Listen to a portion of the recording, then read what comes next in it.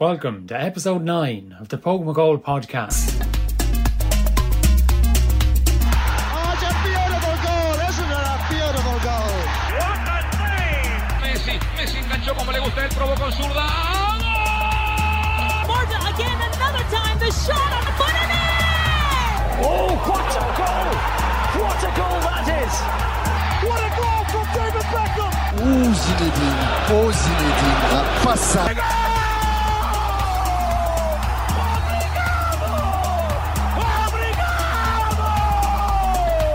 Different class. Different class.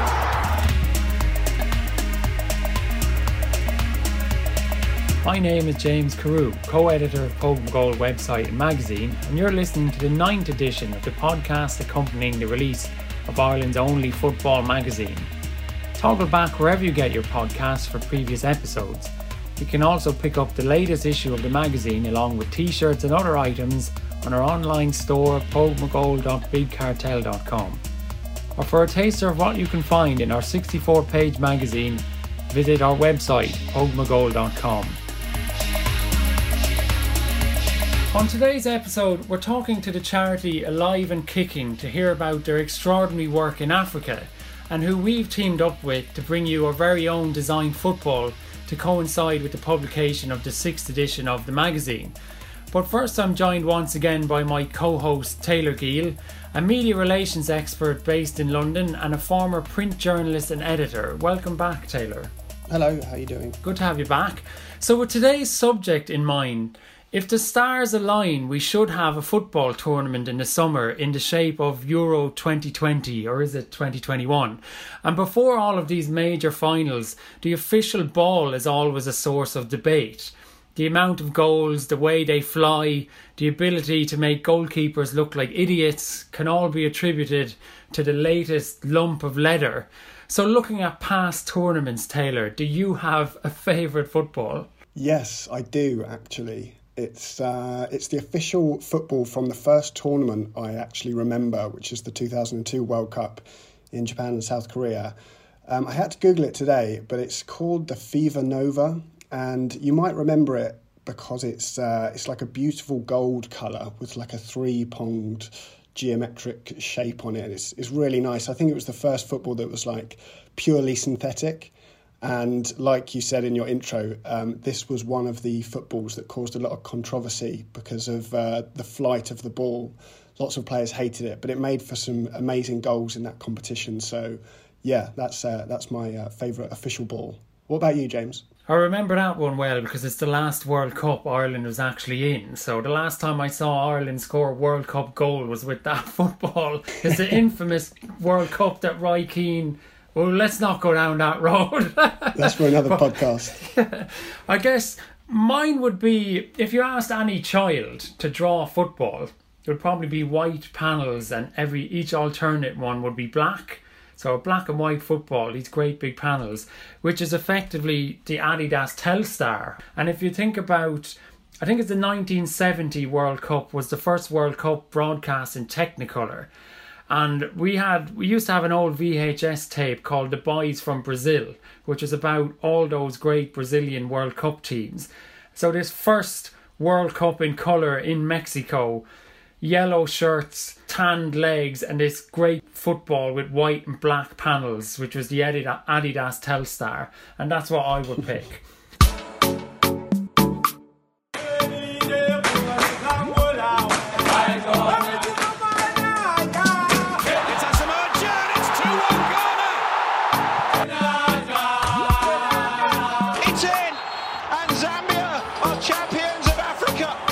About the personality of South Africans. I think we're very expressive people. Alive and Kicking are the world's only charitable ball manufacturer, and by making these balls we create jobs. Working in Alive and Kicking has taught me many things. We're able to sell our balls and use the profits to donate a lot of our footballs to community groups. The organisation aims to use the African continent's passion of sports to boost its economy. My hope for future is to start my own business one day. We were able to use this football as a tool to deliver vital health education to people.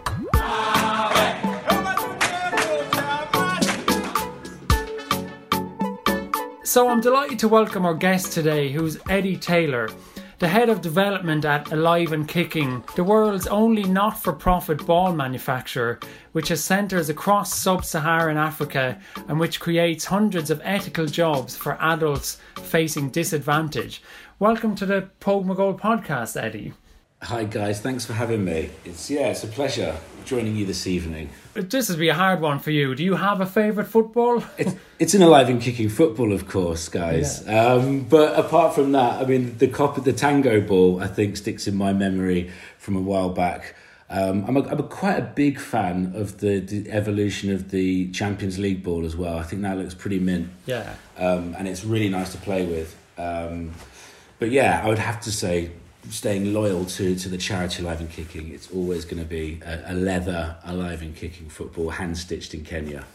Well, I don't blame you, which we'll go on to talk about, because some of the designs are just incredible. But with each guest on the podcast, we firstly asked them just what got them interested in football. I think, for me, my dad's actually a lot, and my dad's side of the family are big Bury supporters, who sadly went into administration a couple of years ago. So I think the influence of my dad's side of the family, I idolised all my older cousins.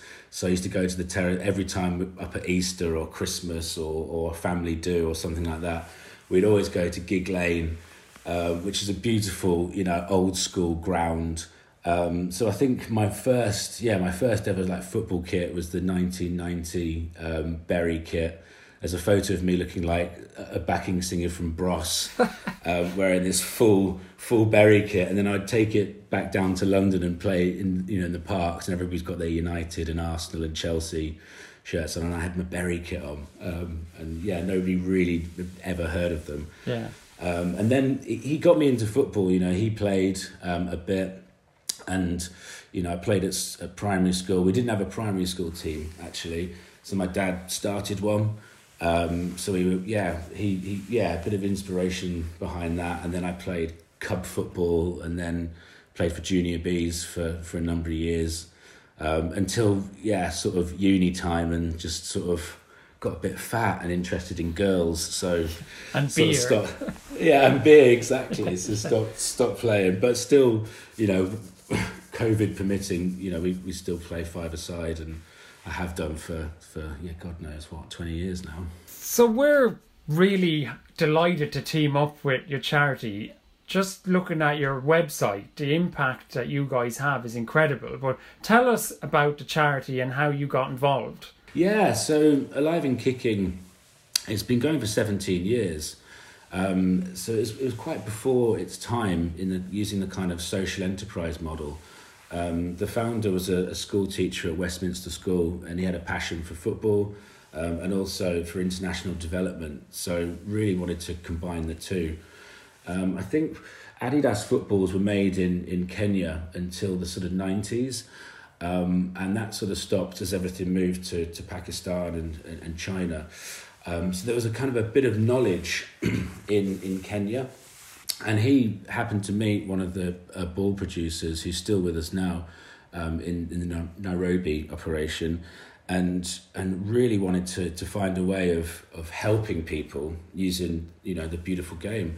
So the model is we employ people from disadvantaged communities, so people who have never previously had formal education, a high number of people with disabilities, a high number of women, and we pay them really ethical, above living standard wages, and it's a permanent job, which is particularly difficult to get if you don't have formal education in a lot of countries in sub-Saharan Africa.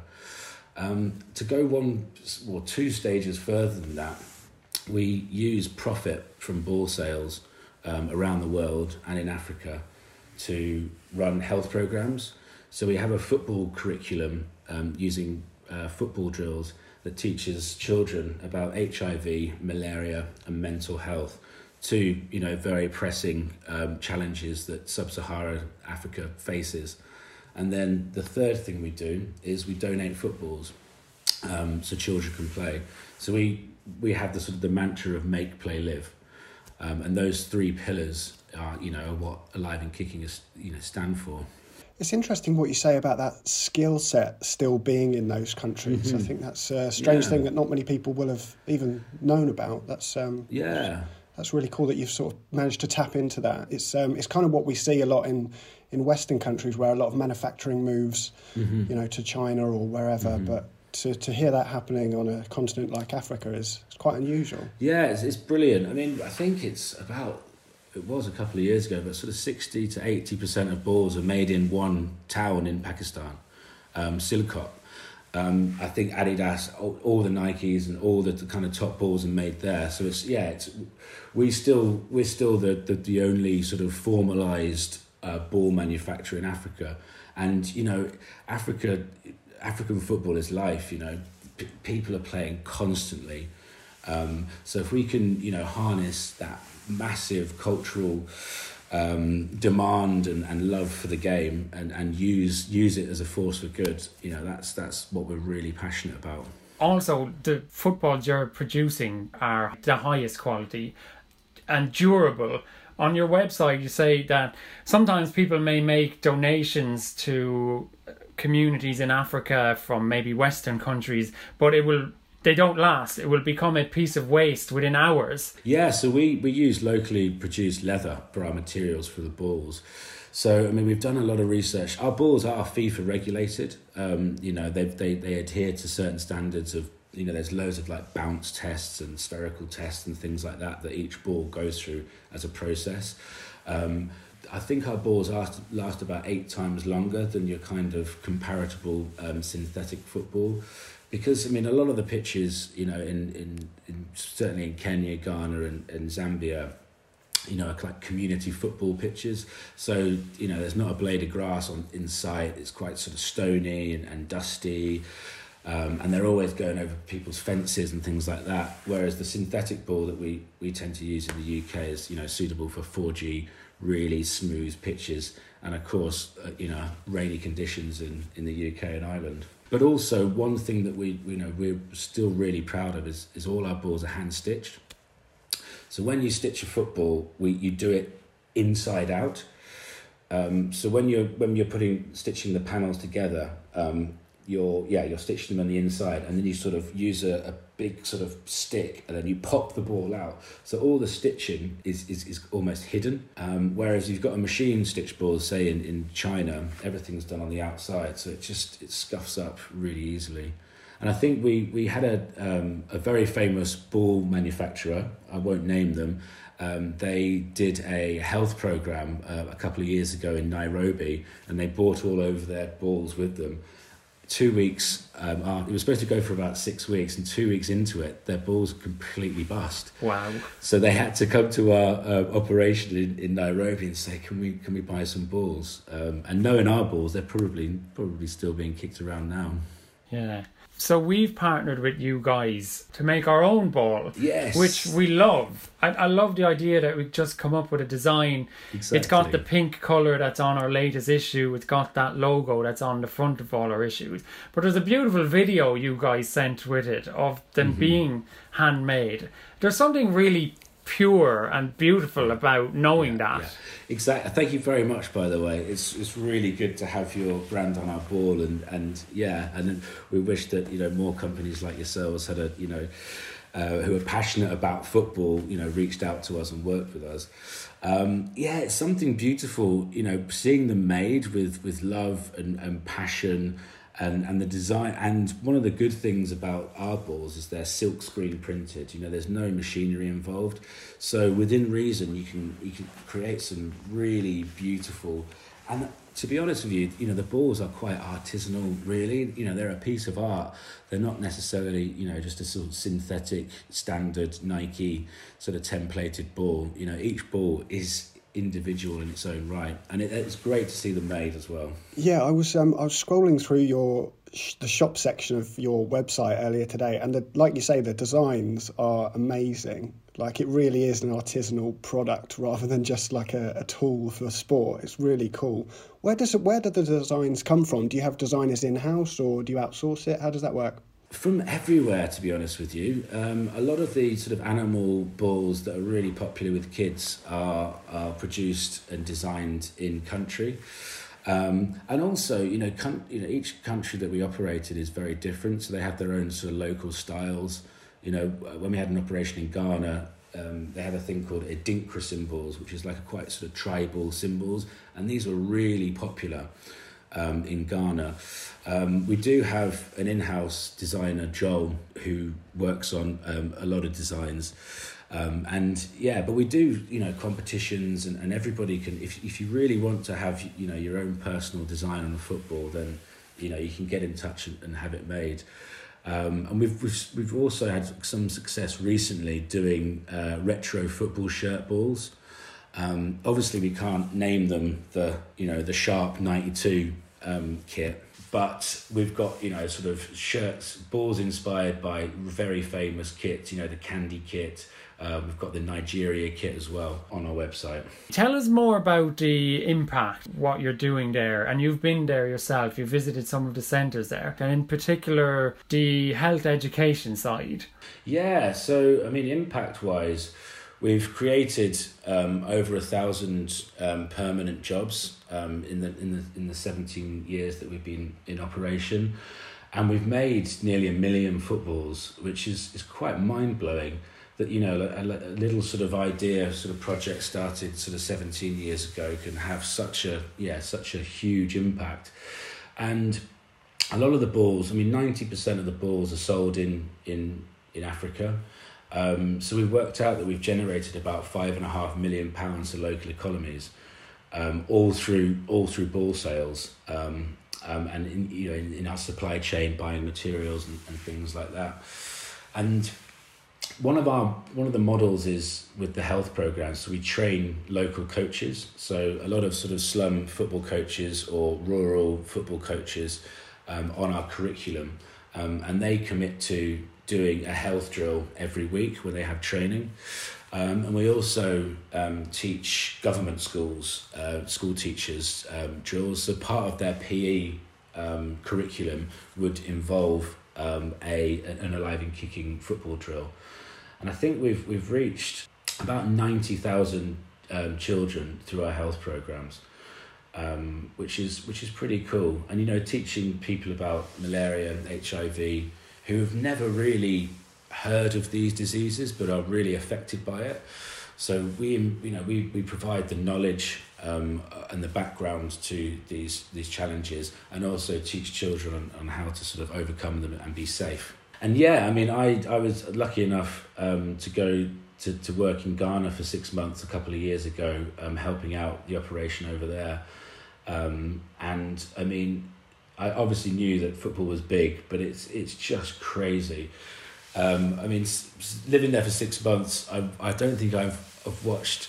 I think I was watching a game of football every day, whether that's in the street or on the telly, and going to these like quite sort of run down sort of pub bar, street bars, and they've just got a big screen up, and you just pay a couple of CDs to watch there, and you're just with 50 other fans. I'm a United fan, so I'd go and watch all the United fans, and everybody comes in their kit, like full kit, watching the game, and you're just having a beer with the lads, and then you can just kind of see like the hierarchy of watching. You've got kind of the older generation on the nice comfortable seats, and then you've got the kind of kids hanging from the walls, watching when them was a very average Mourinho team, sort of scraping 1-0 victories. Wow. And then I was in a previous role as well. I went to Kenya, where we built, helping to build a school for hearing impaired teenagers. And these guys absolutely love football as well. And we had a kickabout on a school pitch every night after we were working on the building site. And then we got challenged by the local team, who were called Chelsea. So they turned up, not just, like, again, pristine full kit from about 4 years ago, the Samsung logo, and they challenged us to the game. And bearing in mind that half our team were hearing impaired, so we had a bit of challenge with communication on the pitch. And it's, you know, it's starting to get really dark as well, so you can't really use hand signals when it was getting dark. And then like a load of local guys turned up with their pickup trucks and just put these headlights on. That's amazing. So we had this like awesome rural football stadium that was bumpy as hell. Half my team was deaf and playing this Chelsea team, but in like under the floodlights. Like it was absolutely brilliant. We drew 2-2. I had to stop because it was really dark, and then we got nailed 6-1 the night after. I was going to say that the culture of loving football in Africa is amazing. I remember I went to Malawi when I was about 14 with a charity. Awesome. And the charity was called Sight Savers, and we were going around to schools doing like eye tests and stuff like that. But one school we went to, we did all the work that we were there to do, and then at the end of the day, just as the sun was setting, we pulled a football out the van, and we had a game of football that was about 50 kids per side. It was just chaos, and everyone just loves it so much. Yeah, it was brilliant. And then you're like, what's your team? You know, you're amazing. Like, I mean, Man United, Liverpool. And I was in Ghana, I think, a couple of years after Leicester won the Premier League, and you could just see all these Leicester kits sort of popping up as well. So it's great. They're all definitely copies, and Leicester's probably not getting any money from it, but it's just great to see. There's a lot of videos you'll see on various football accounts of local games in Africa, like, as you said, not a blade of grass on the pitch, but the crowd is right up against the touchline, and any piece of skill is cheered to the skies, and you're almost goaded into taking the piss out of someone with a nutmeg. Did you experience any of that kind of thing? Yeah, I think I did. I think I got, just pulled out a couple of Cruyff turns, running down the left wing and doing a Cruyff turn and going,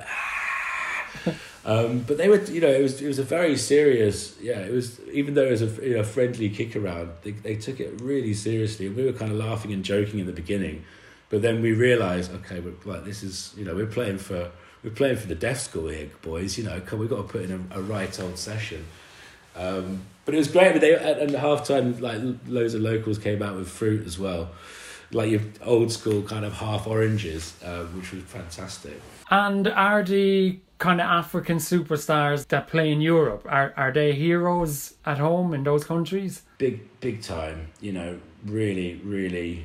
We're about to work with, hopefully Alex Iwobi, and he's, a Premier League footballer, plays for Everton, not a massive superstar in the UK yet. He's still fairly young, absolutely lovely guy. But he's an absolute megastar. He's on the billboards with Messi and Ronaldo, and selling LG fridges on adverts in Nigeria, and obviously being in Ghana as well. I mean, Essien, is looked upon, in almost godlike, and playing for Chelsea. I mean, the amount of Chelsea kits that you see in Accra in Ghana is definitely down to him. And with Ayew, who plays for Palace as well, his dad's an absolute Ghanaian legend. So these guys are really, really inspirational for all these guys out there in the countries that we operate in. And of course, Wanyama for Kenya as well, is he's got his own foundation. And I think like the Didi Drogba as well. I think the guys, the African players in particular, do an incredible amount of charitable work, and give back to their local communities, and whether they're building schools or donating footballs, it's something that's, I think, really prevalent in African football, whereas you don't necessarily see it as much maybe in English players, British players, Irish players potentially. Yeah, we don't often hear about that, but there's a humility about those players as well. Definitely.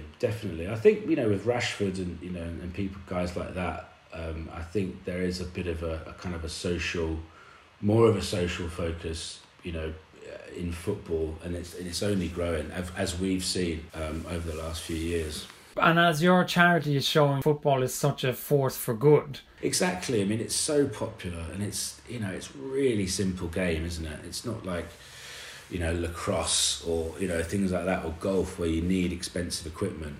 You can get a ball, between, like you were saying, 50 players, and you can have a really class kickabout. And I think that's its beauty, and that's why it's it translates all around the world, particularly in Africa, is its simplicity. And all you need is a ball. Or in some cases, in communities in Africa, they would make what we call Itani balls, which is like kind of rolled up newspaper and plastic bags with string wrapped around. And I've seen some wicked, seriously good little kids playing with these in the streets or in rural areas. And that's kind of why I think the guy who started our charity wanted to get a really decent, durable leather football and replace these what we call Itani balls. But there's something again quite cool about finding scrap pieces of paper, putting it together, and having a kick about your mates. You also donate footballs, and you've reached over 8 million young people with these donations. Yeah, it's incredible. So we donate footballs ourselves, and we work with, because we've been working in Africa for 17 years, we've got really great relationships with loads of communities, and our health programs are not just in the capital cities. They go out to really rural parts of Ghana and Zambia and Kenya. So we've built up this network of slum football teams and casual football teams and schools that when we've got ball donations, if somebody wants to donate ball, we can link up and we know exactly where that ball's going and the impact that it's having. And over the last few years, we've worked with quite a few female football teams in Africa and facilitated donations over there. I was going to ask, what about girls' football there? It's honestly, it's really big. Like when a lot of the health programs that we do, we've actually done recent health programs in Zambia that's just females. And people sort of assume that it's quite a sort of male-dominated, boy-dominated sport, but it's really not over there. And girls absolutely love it and will play mixed teams together. We've got she's no longer with the company, with Alive and Kicking, but we had a Kenyan national team, women's player, and she actually was in the Homeless World Cup representing Kenya as well. And she had some unbelievable techers. Like she was streets ahead of anybody else she was playing with. And I think she played for a men's team, and they didn't know that she was a girl. And this was like a really, really decent standard local team. And she was the superstar, and would sort of go off after the game and well played, and they had no idea that she was a girl. That's incredible. It's cool, isn't it? That's a story for the magazine. Exactly, it really is. Yeah, she's great. Eddie, I wanted to ask about formalised football in Africa. So local teams, is there semi-professional football, professional football, and is Alive and Kicking able to provide balls to these leagues and that sort of thing?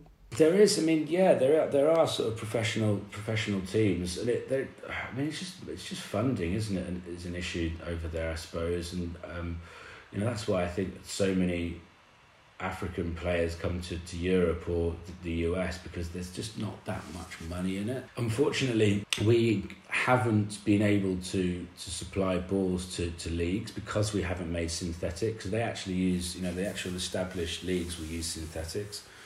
But we do have we are launching a synthetic ball over the next few months called AK Roots. So this is potentially something that we can go to, the national bodies in Ghana, Zambia and Kenya and say to them, right, we've got a synthetic football. We operated in Ghana a couple of years ago, and the demand for synthetic footballs in Ghana was outweighing the leather football. So it is definitely growing, and I think as people, kids see Premier League football on the telly, they want to use a synthetic football.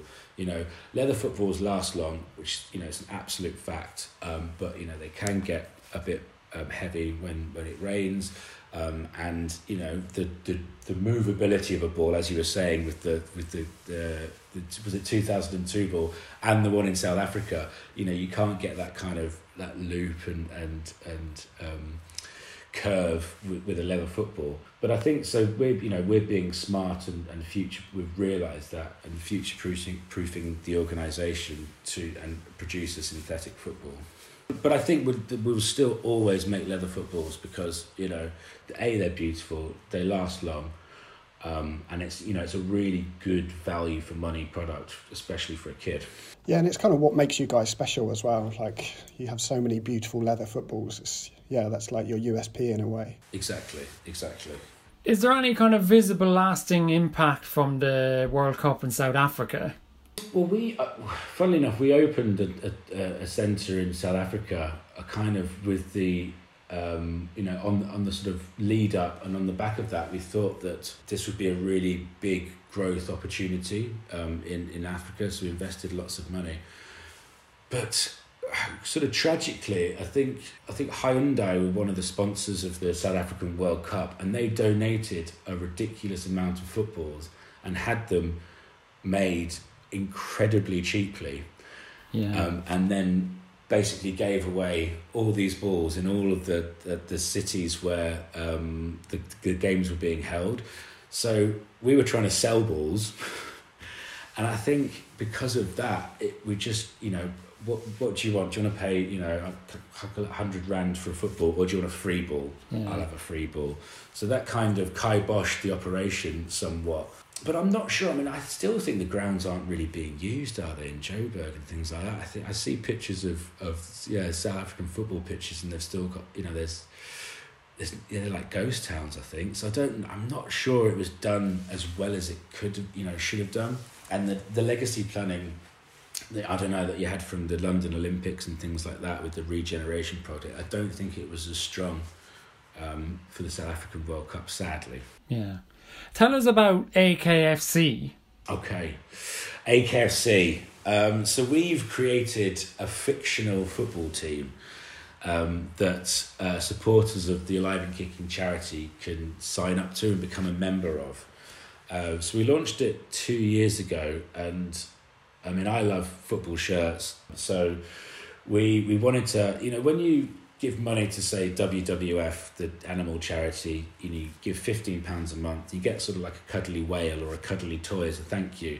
So we wanted to take this concept a little further and obviously play on our passion for football. So we created this fictional football team and a jersey and a badge. And when you sign up to AKFC, you receive your jersey and you get like a really cool kit box with your jersey, with a key ring, and you get a football, and you get your contract saying like "Welcome to AKFC." So that we launched that last year and had some really great success. We had Les Ferdinand sign for us. He was brilliant. We had Rachel Yankee, who's an Alive and Kicking ambassador. We had Jeffrey Schlupp as well, a Ghanaian guy.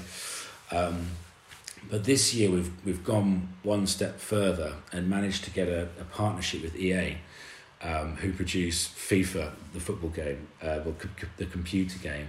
So our kit, our new AKFC kit this year, will be featured digitally as a squad builder challenge in the FIFA Ultimate Team mode. Brilliant. Yeah, it's really cool. Our challenge is the #Africa11 challenge.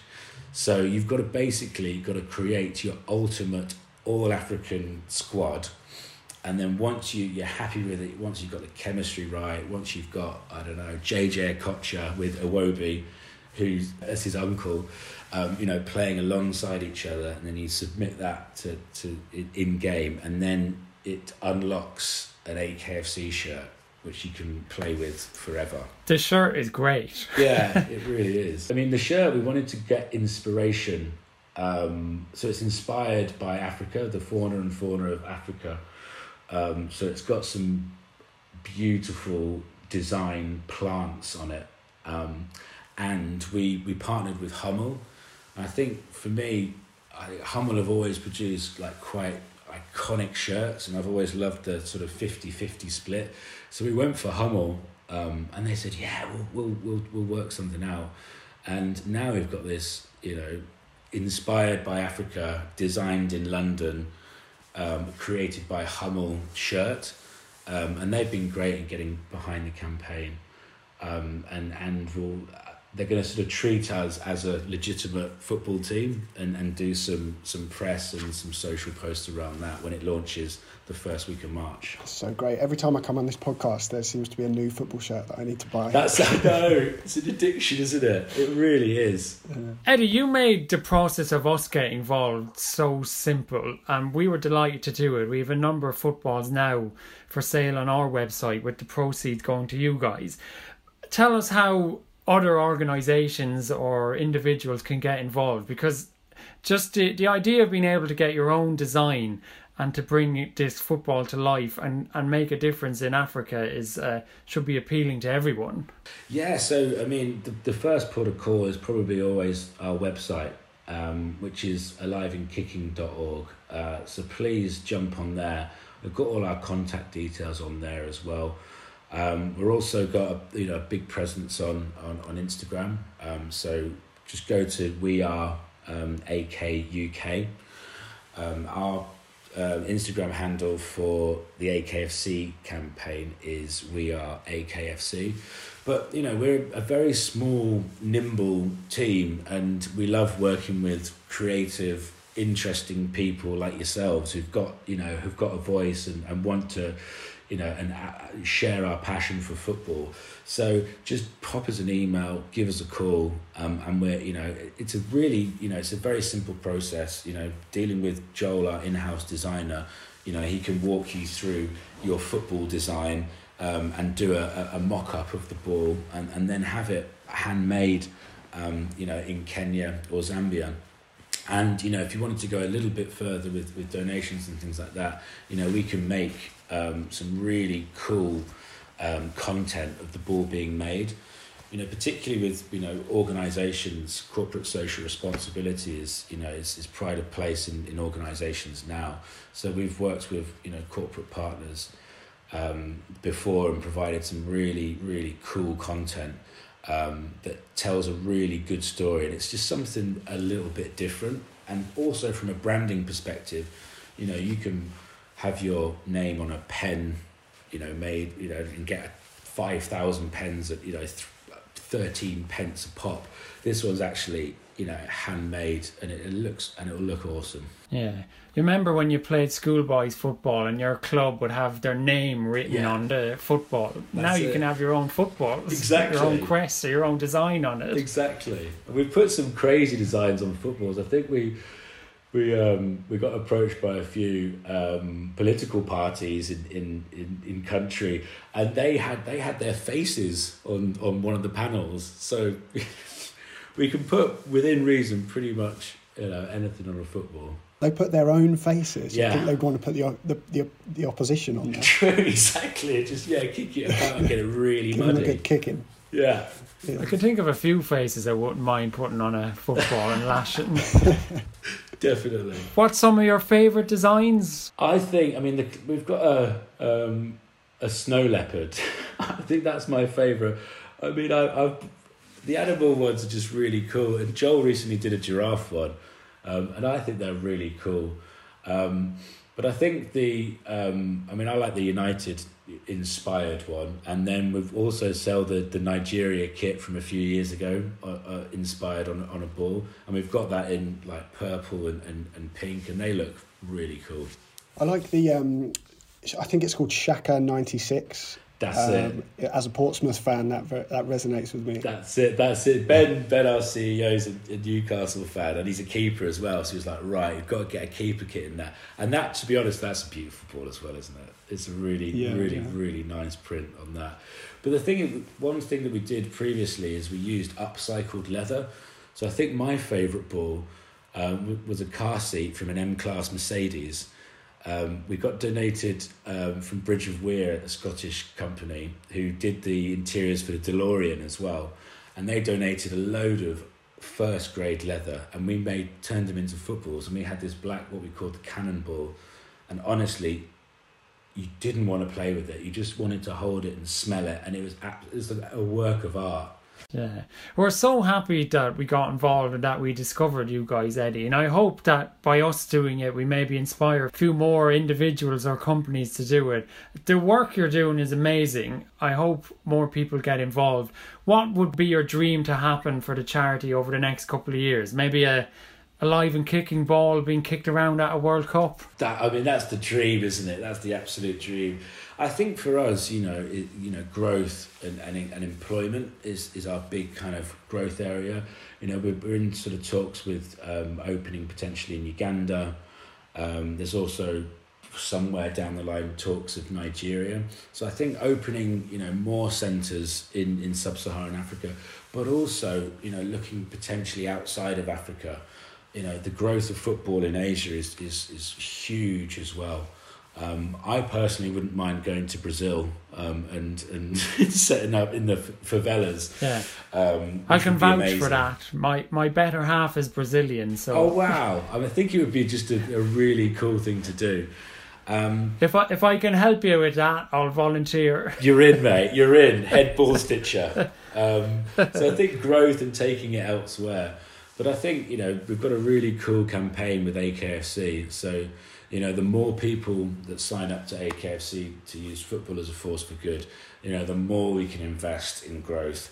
And then we can have bigger partnerships with EA and do something, really special in game and get, the 30 million players in FIFA 22, 23 to really open their eyes and see that football can be, used as a force for good globally.